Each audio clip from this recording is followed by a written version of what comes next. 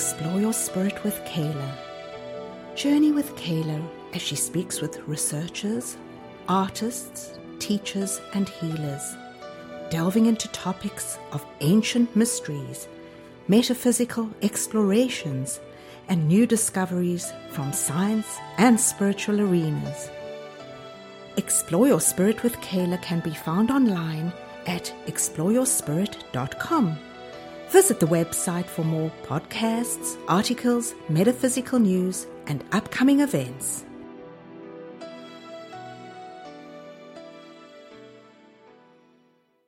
Welcome to Explore Your Spirit. I'm your host, Kayla. We're here today with paranormal investigator Lorraine Warren. Welcome, Mrs. Warren, to the show. Thank you. It's my pleasure. It's a pleasure to have you here today. And your history and expertise, I think, is probably paramount, or I'm not even sure who to compare you with all the work that you and your husband Ed have done in this line of research. How many years has it been now? Well over 50. Well over 50. How did it start? What first intrigued you to? It started, for each of us, it was a bit different. My husband grew up in a home that was haunted, and it was his desire to better understand what took place in that home, because it was never properly understood exactly what it was that caused it, and the frightening phenomena that had happened in that home from the time that Ed was 5 until 12. And so that was kind of a mission for him. You know, he needed to talk to other people. He needed to know, was there something about his family, or did this happen to other families? What happened to him as a boy that was so terrifying and frightening? Where myself, I had never grew up in a home like that. I was never subjected to anything of that nature. I wasn't even tolerant of the fact that it could happen. And I would say to Ed, you know, when the dead are dead, honey, you know, they're either going into a purgatory state or they're going on to heaven. I said, but you shouldn't believe in that. And he would say back to me, that's because you didn't grow up in the home that I grew up in. Mm. He would say how fortunate you really were. You were very fortunate. You had the most ideal family, the most ideal parents. You grew up in such wonderful type of atmosphere. But he said, with me, it was altogether different. That was a very terrifying and frightening home that I could never go into alone. So I began to realize that it was something where he had to actually satisfy his curiosity regarding the fact that, yes, these things happen to others. And we are, at that point in our lives, we were making our living as artists. Our art was exhibited, our art was sold, and we made our living in that way. And it funded us and enabled us to research. And then something began happening to me that first began to surface when I was only 9 in a private Catholic girls' school. And I started by seeing lights around people. That is the only way I can describe the aura, because that is how I described it as a child.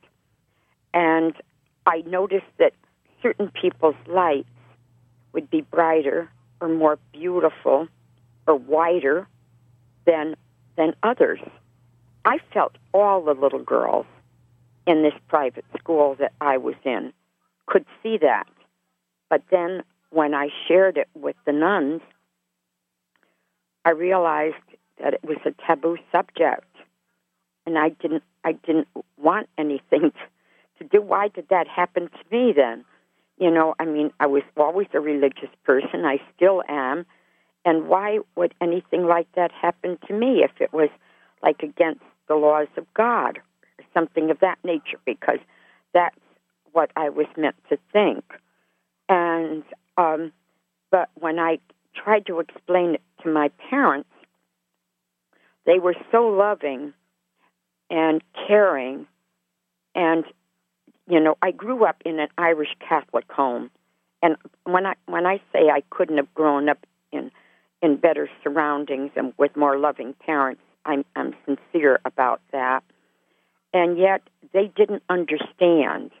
They didn't frown upon it or anything, but they didn't understand. And so for that reason, I kept that very much to myself. I didn't talk about it. I could still see it. I could see it where the animals were concerned. I could see it where people were concerned. And it would always puzzle me. I wonder what it really meant. You know, there must be other people that see it too, but who are they? And then our family moved from the small town that we lived in to Bridgeport because my brother had been hit by a car and was hospitalized for 9 months. And that brought my family to a bigger city and where the hospital was. And so we lived there, you know, until I met Ed. Now, I never really dated. It wasn't, you know, I was only say, well, when we moved to Bridgeport, I was only probably about 14 years old. But even when I became 16, it wasn't really important to me. There were other things. My education was important. My religion was important. The church activities, and my family life. They were the important things, and dating was not one of them. And then a group of girls from church were going to the movies, and they were going to see a particular movie, and they asked me if I could come, and I went with them. My parents said, yes, it would be fine. And so we went to this little movie, and my husband was an usher in that movie.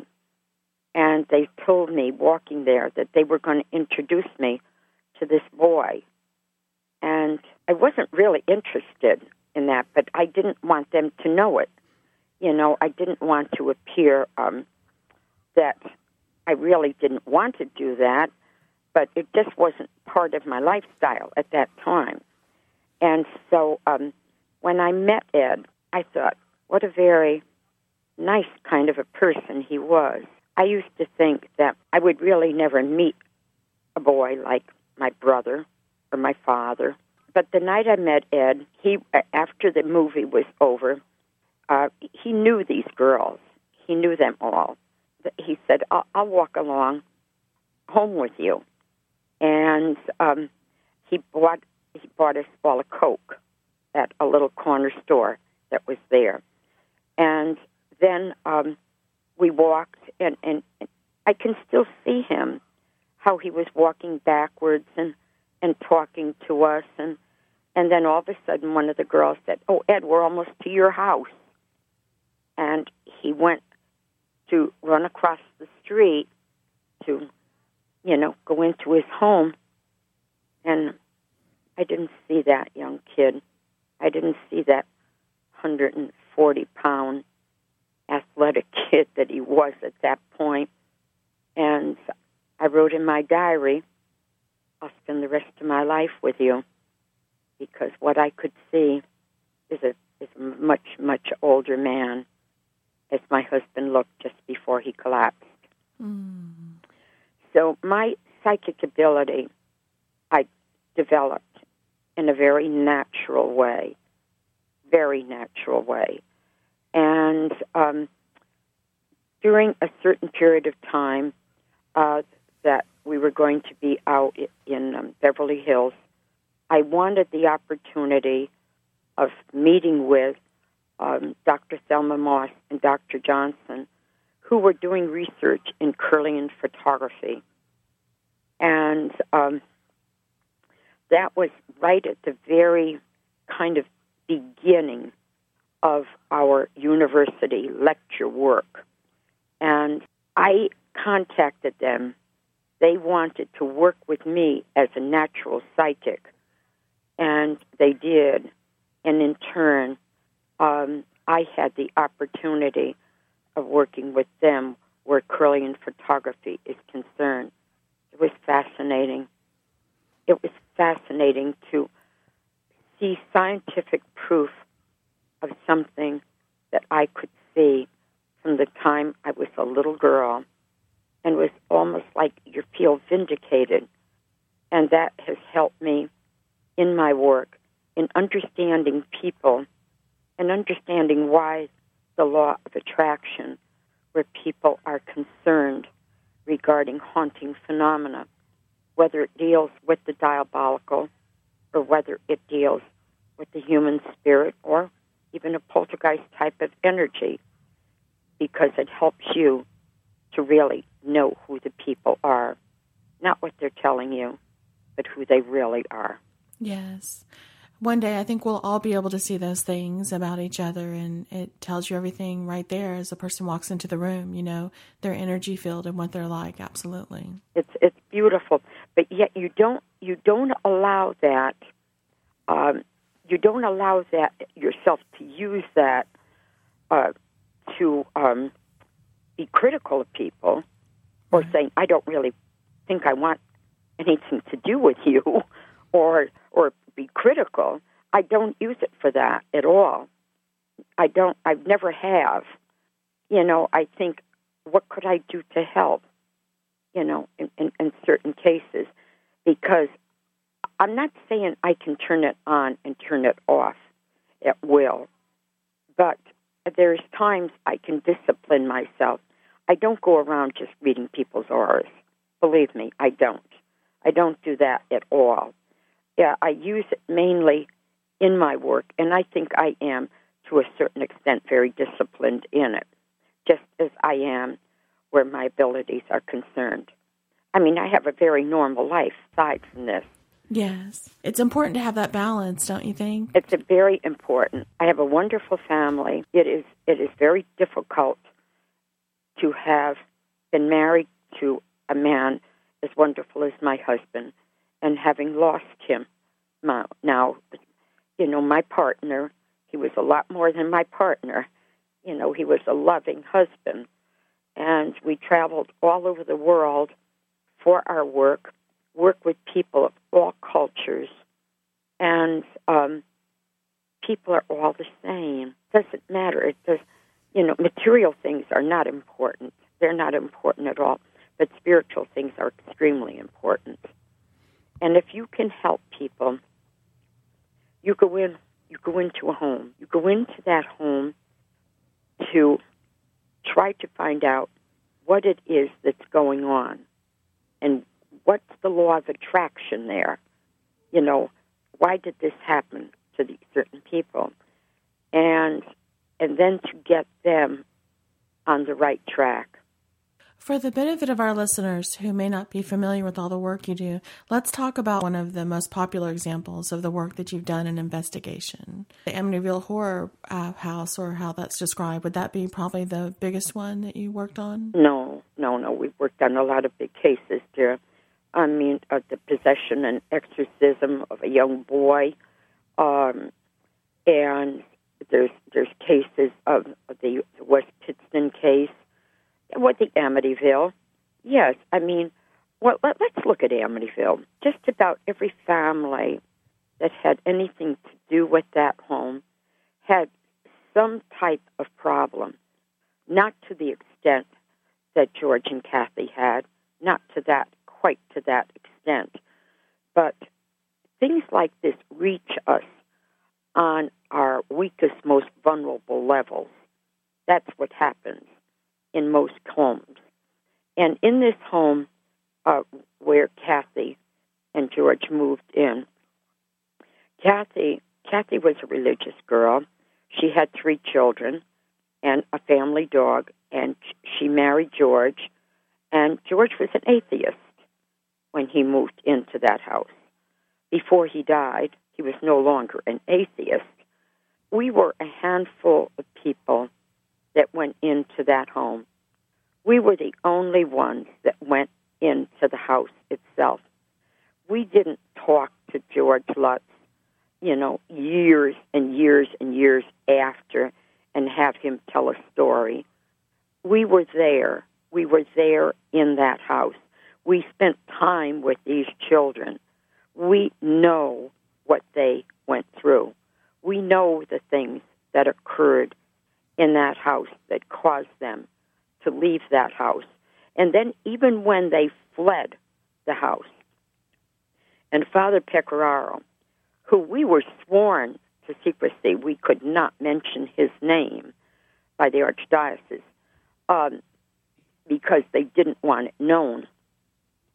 And they moved over to Kathy's mother's house. And Father said that he would like us to come there. And he said, let's do it on the Feast of St. Joseph. And I'll break St. Joseph's bread for everyone, and we'll break bread with the family. So we did this in March. We had been there in February investigating, and now this was on March 19th, and we were going there. And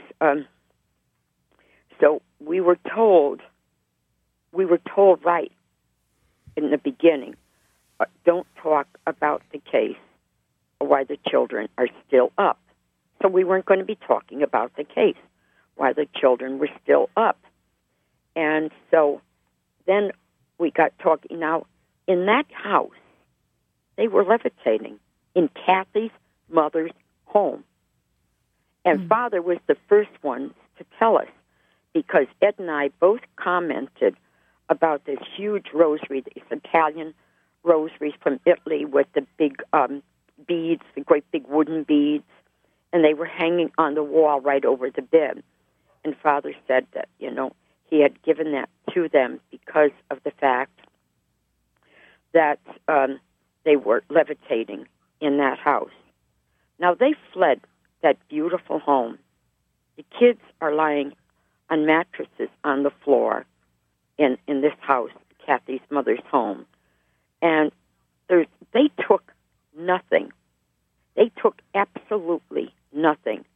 The only thing George and Kathy wanted Ed and I to do was to go back in the house and get the personal papers of the marriage, their marriage certificate, the things from the children, where the church was concerned, and also the deed to the property or something. I'm trying to think. There was all kinds of things. There were all kinds of personal papers, and they told us where these things were. When we went throughout that house, everything was just like you left your home this evening, just like you left your house. There were dishes still in the sink. There were plants that were on the sink also, on the drain board, that were being watered. Everything was very neat in all of the closets. The heirlooms that were from his grandfather, who he had inherited all of these from, as well as the grandfather's surveying business. And all of these things were all in this house. But I remember walking in that house for the first time, the very first time, and from a standpoint of our faith and all in the role it played in our work, that particular day that call came in, and Marvin Scott was the one who contacted us and asked us, and he had said to us, I filmed you at a school in New Jersey that had a haunting going on in one of the old buildings, and I was very impressed with how you people conducted yourself, and I wondered if you would come into this house and tell us something about what happened. We knew nothing about the background, nothing. I asked if Amityville was in New Jersey. We knew nothing about it. And we had been away. I think we were out in Akron at that time when the murders took place, when George and Kathy fled the house. We were away down south, so we were pretty green about any background. He said that their viewers had a right to know what exactly was going on, why one family were all murdered and why another family had fled. So that day, before we left, I took one of my dogs in the car with me and went over to pick up the mail. In the mail was a brown manila envelope from a man by the name of Loftus from Long Island. We've never met him, never met the man. And there was literature in there, and there was a second-class relic of a priest by the name of Padre Pio, a priest who has since been canonized, a saint. He's a priest who suffered the wounds of stigmata for 50 years of his life. He physically fought the devil, had the gift of discernment, and bilocation. And so when we left that day, I took that second-class relic with me, not because I knew any background on Amityville, because I didn't know anything. And I asked Padre Pio to help me with discernment. And in one room of the house on the first floor, which is the wet bar room, I could see things that were very troubling to me. And I tried to analyze what I was seeing. Was it the bodies of the DeFeos wrapped in sheets that were on the floor? What was it that was on the floor? And I remember cupping that relic without any media people knowing anything that I was doing. I remember cupping it and asking him for his help in discernment. A photograph was taken by our photographer. Our photographer entered the house with us. He was a man who had done considerable amount of development for us, slide work for us, remounted slides for us. He had a camera shop in Newtown, Connecticut. And he said, someday, Ed, I would love to go in on a case with you. That was the someday, and that was the place he went in to with us. And in that room, which is looks like the sunroom on the first floor, there was a moose head on the wall. And in that moose head is the image of Padre Pio. And so we didn't know this. We didn't really know it when we met with Father Pecoraro at Kathy's mom's house, because we didn't even have our proof sheets back yet at that point. And so Father Pecoraro stood to cut this St. Joseph's bread that he made. And he looked directly at me and said, "Who do you think brought you out of that house?" And I felt so intimidated. I felt like I was back in school. And I said, "God, I guess, Father." Or God, I believe, Father. I think that's what I said. And he said, "Padre Pio, right?" I said, "How do you know?" He said, "He told me so." And so the very first date we did after that was out in Akron. And we were lecturing there, and Ed was going to use the slide. And he used the slide, and he got bad press. And a reporter reported that he showed a picture of a man that looked like a priest. So Ed said, "Hun, we got to pull it. We got to pull that out until we can document it, just like everything else." So he did.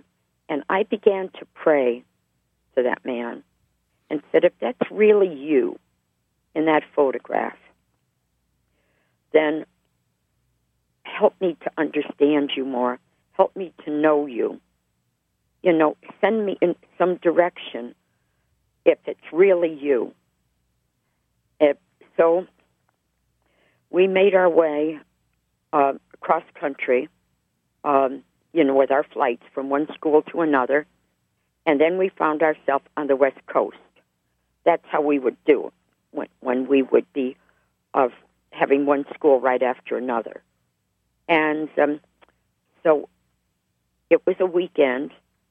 We were going to be off on a Saturday night, and these friends of ours in Beverly Hills wanted us to stay in their guest cottage. And so we did. And they had a nice little get-together with friends and like that for us. And the next day, 2 or 3 of these men wanted to take Ed to some place. I don't remember what it was, something to do. I don't even remember. I don't even want to speculate why he wasn't going to be going to Mass with me. So this man that was there, who was an executive with ABC TV in Los Angeles, said, "Lorraine, would you want to go to Mass with me in the morning?" And so I said to Ed, I said, that this man wanted to take me to Mass in the morning. And so he said, that's a good idea, because I can just go to a later one. We'll be right back with more of Explore Your Spirit with Kayla. Would you like to know ahead of time what new shows are coming to Explore Your Spirit? If so, visit the website at exploreyourspirit.com and sign up for Soul Speak, our free newsletter and talk show guide. You'll receive a monthly newsletter with reviews of new shows, along with a guide of upcoming events, workshops, news, and other information. Sign up today at exploreyourspirit.com. We're back with more of Explore Your Spirit with Kayla. Anyway, we walked to church from there. We walked to the Church of the Good Shepherd. And we were coming out of church. Now, remember, I don't know the man. I mean, I had just met him the night before with Ed. And he said to me, coming down the church steps, "Do you know Padre Pio? Did you know Padre Pio?" And I said, "No, I never met him, sir. I knew of him." And I said, "Why did you ask?" Because he knew nothing about this, about the photograph or anything. And so anyway, he said, "Well, you're going to be in La Jolla tonight." I said, "Yes, we're going to be speaking there." He says, "Well, on the coast going down, there's a Salesian school for boys. And this priest, who served with Padre Pio in life, is in residence at that school." He says he's from Italy. He doesn't really speak good English. I said, "Do you know him?" He says, "No, I just know of him. There's talk about him." And I said, "Yes." I said, "I'd love to meet him. I imagine my husband would too." So we got back, and I told Ed. Ed then told them the story of the photograph. And as a result of that, we met with the priest. It was this priest that helped us to document that case. Yes, that's when we could show it again.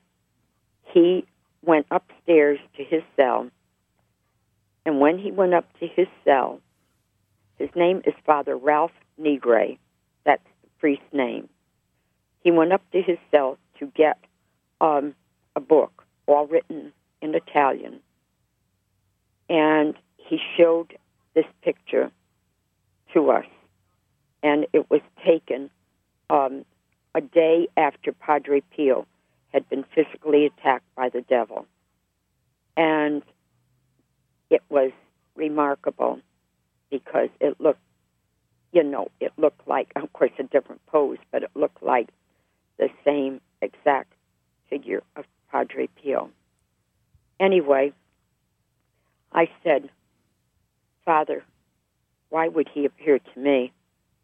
His words to me were only this: you must have asked him to. And so there is no doubt in my mind about Amityville. All these hearsay people that come out with this skeptical business, or that they know all about Amityville, the people that entered that home with us, the parapsychologists, ourselves, the others that we went in with, the president of the American Society for Psychic Research, Dr. Alex Tanis, all of these people that we knew, these are the only people who had anything to do with the investigation of the Amityville horror case. And yes, it was a very outstanding case. It was an extremely outstanding case. And if you were to ask if it was the biggest one, it would be the biggest because of the exposure it got. The books, the movies. We did tour in and out of the country for Dino De Laurentiis concerning the movie. Not on the validity of the movie, but on the validity of the case. So we did that for the Lutzes and for Dino De Laurentiis, the producer of the first movie. What was the end result with Amityville? Is the house still standing? Do people live in it? Was it resolved? I don't know. I have had no desire, no desire whatsoever to go back into that house. The fact that the Lutzes were affected to the extent that they were, that was the Lutzes. Remember that it reaches us on our weakest, most vulnerable levels. Remember that, and that every family is not going to be affected the same way. Yes. They're not. They're not. One family can move in, and all hell can break loose. Another family can move in, and maybe nothing would happen. So we know this, to be a fact, because it's the individuals through the law of attraction. That's what it is in these cases. You've worked on so many cases throughout the years, and you also have a lot of things from different experiences and places that you've been that you have kind of saved. And would you call it a museum? It is a museum, yes. Tell us about that. Well, the museum, there is numerous things, from the Annabelle doll that has caused death to people. And remember, it's an inanimate object, so it would be a cursed object. That is my pet rooster that wants to get in on this. And but anyway, as a result, there's photographs that are they're in a frame. They're in a metal frame, and they're all burnt. And yet nothing would burn. The walls wouldn't be burnt. There are things that there's from the case in Brookfield, Connecticut, of the young boy that came under diabolical possession, and this dinosaur, one of these kits like you put together, the thing could actually animate and move across the room, and voices come from it. And that is in there. I can just there's things from witchcraft cases. There's my God, I could just go on and on. I'd have to go on and on and on for another half hour to tell you each one of the things. People that have actually than what you'd call human vampires.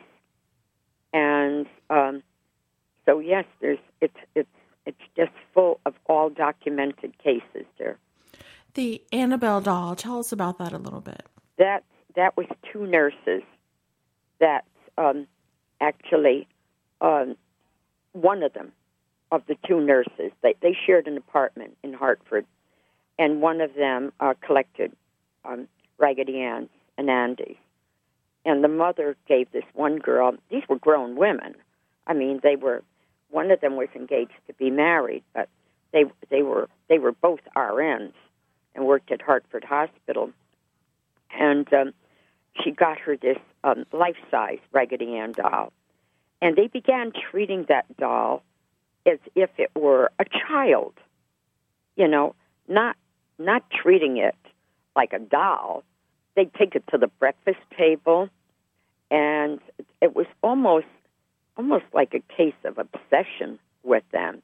They put it in the car, and so one day the arms of the doll levitated onto the table, the breakfast table. So they went to work, and they're telling everybody in work at the hospital. And so a couple of them said, let's hold a seance. And that's what they did. They began holding seances. And from these seances, they were getting really out of control. They would come home, the doll would be in places that they had not left it.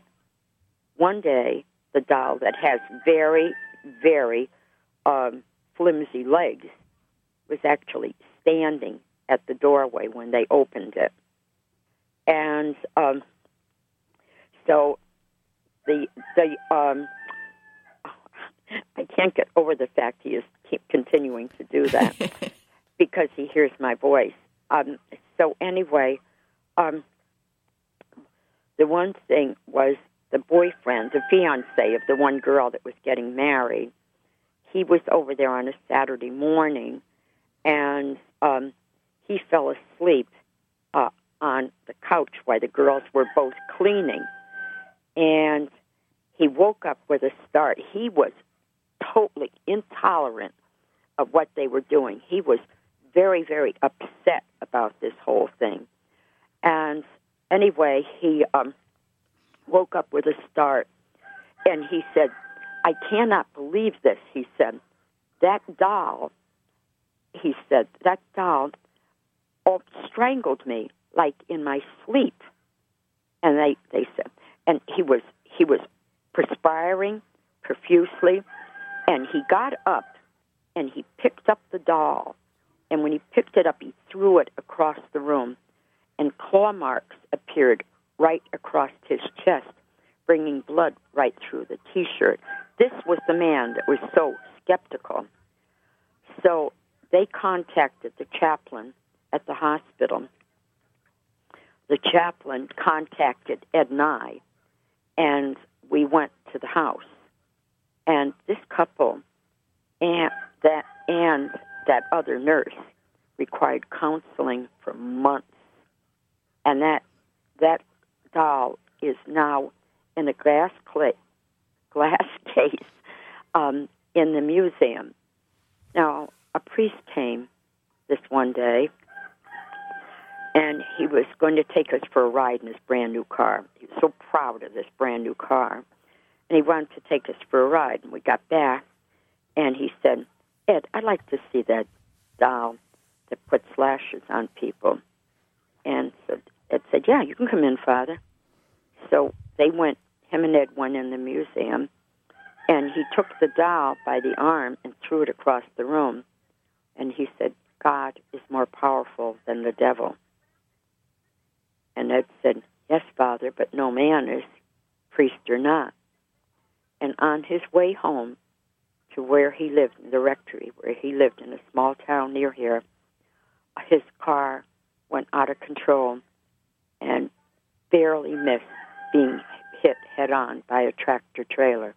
Mm. A detective that we were working with on the murder of a little child was here at the house talking with Ed and I regarding this murder, and we were working. I was discerning for him, and we were working with him on that. And he said that he wanted to go down to the museum, not for any one thing, but he just wanted to go down there. And Ed took him down. So a call came in for Ed that was personal, and Ed didn't want to take it down there. And he came up here. He said, whatever you do, don't touch anything down here. And so Ed came up, and within a few minutes, he just came stumbling up the stairs. He couldn't talk. He was incoherent.